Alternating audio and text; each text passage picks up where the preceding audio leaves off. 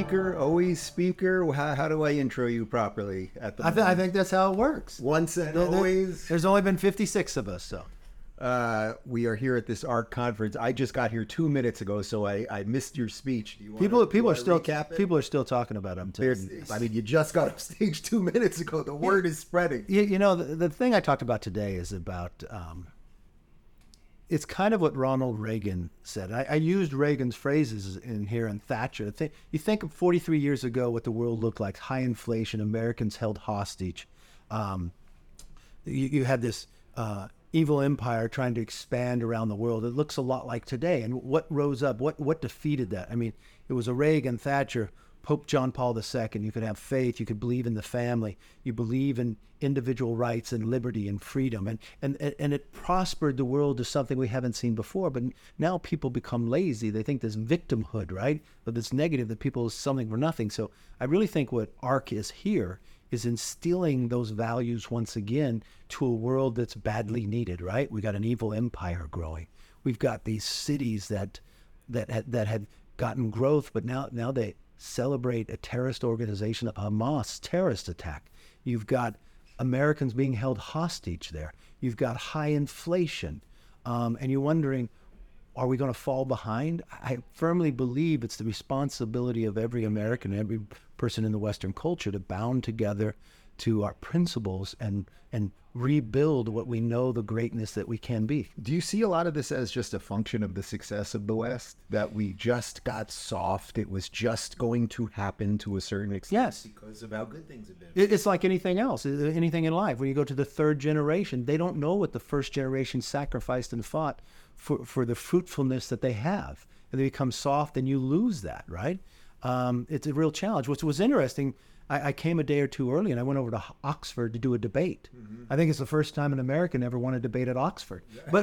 But the question was about American intervention. The proposition is bad. You know, I started the whole debate. That I was the last one and they all went on with different points. And I just said, I've never been to Oxford. I've never watched a debate. Madam President, can I first know my audience? How many here, their first language is German? How many here, their first language is Russian? How many here, first language is Japanese? How many here, your first language is English?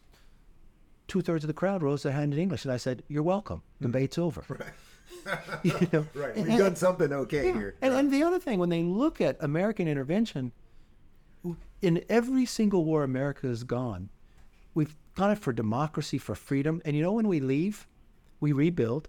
And the only land we ask for is just enough to bury those Americans who gave the ultimate sacrifice for them. Have we just not done a good job selling that to our own people, to the Americans, I mean, who now seemingly are very confused about what foreign policy should be? And I worry about America when they're looking at foreign policy. And part of that is what the Democrats have done by bringing us such great of debt, you know, so they fear we're tipping point in others.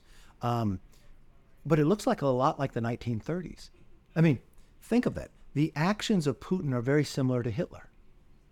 I mean, Hitler served in the German army. He hated they signed the Treaty of Versailles. He created a new party, ran into democracy, and again until he was elected, rebuilt his country by rebuilding the military, even though it went against the Treaty of Versailles. He invaded other countries, and he took away people's freedoms. Putin didn't serve in the civilian army, but he served in the KGB. Mm-hmm. He ran for office in a democracy, respected and served 2 terms, got out, put Medvedev in, came back, took the power away, rebuilt his military, and then he realized the military makes you strong, but dependency makes you weak. Used the KGB tactics to make Europe dependent on his natural gas. But as America, if we replaced Russian natural gas for 1 year, do you realize we would lower CO2 emissions by 218 million tons in 1 year? Because ours is 41% cleaner, but we got a president who attacks our own ability for natural gas that could supply our allies and even our adversaries. It'd have greater control over them. And then what did he do? He invaded other countries.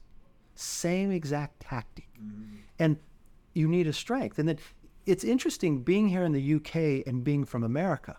We watched in a time like this where you had the leaders of Reagan and Thatcher and then Faith, John Paul II. Mm-hmm. The three of them together transform the world. I mean, these kids at Oxford don't understand there were 2 Germanys.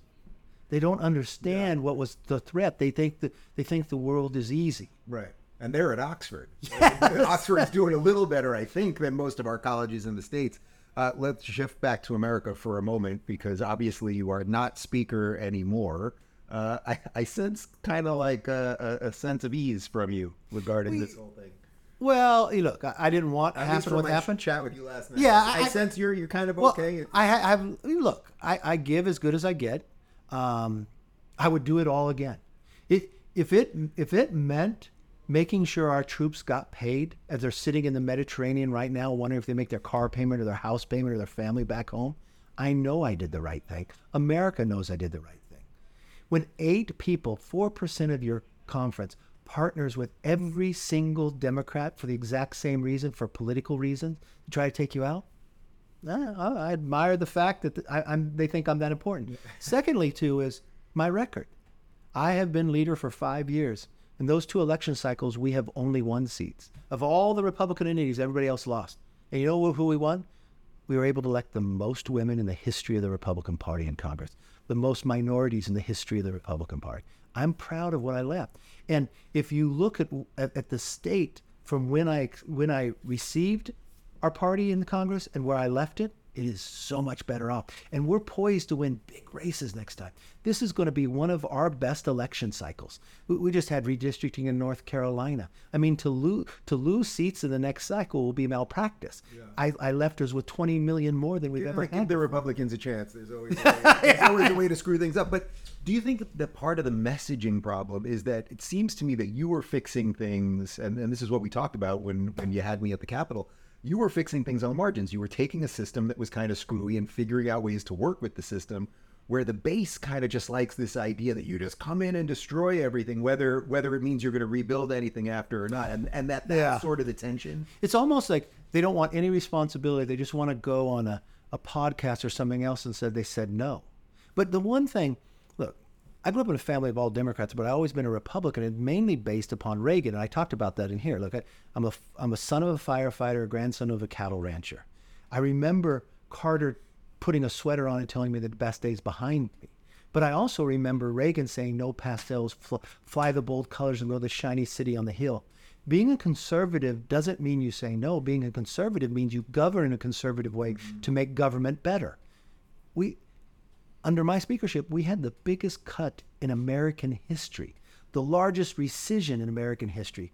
We had welfare reform. I mean, we have achieved, even in a short time, things that we've never been achieved before. And you only had a 4-seat majority. I mean, after the removal of Speaker, I hope people understood how difficult it is as we went through those 3 weeks. Right. I mean, it's tough to govern, but you've got Democrats in the Senate and the presidency. And when August came, they did a study of this Congress with the last Congress under Nancy Pelosi, where the Democrats controlled all. We passed more bills. We had more become into law, even though the Democrats were in the majority. I mean, you think Parents' Bill of Rights, H.R. 1, make us energy independent, H.R. 2, securing our border.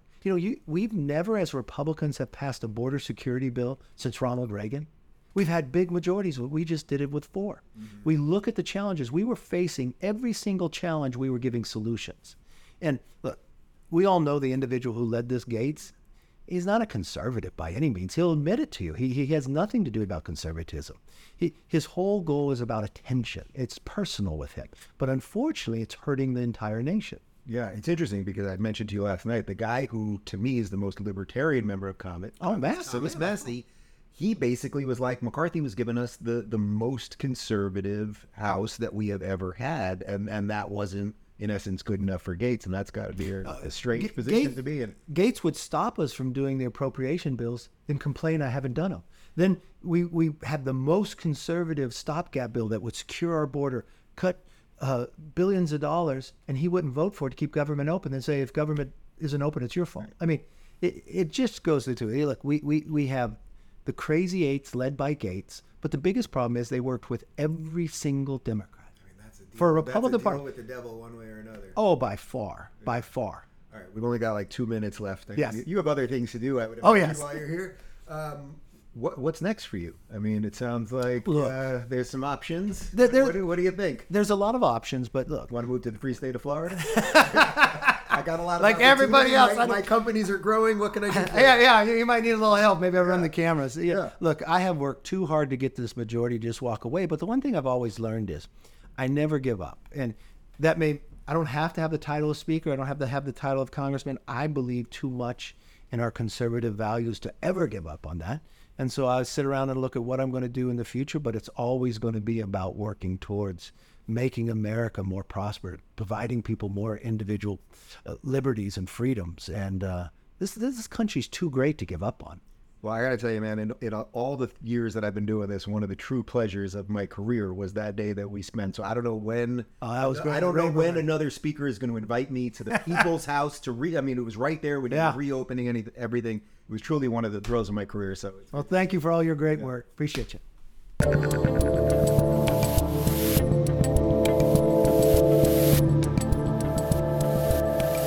Thanks for tuning in to the Rubin Report. Don't forget to review, share, and subscribe to this podcast. If you're looking for early and exclusive content, you can join me on Locals at rubinreport.locals.com.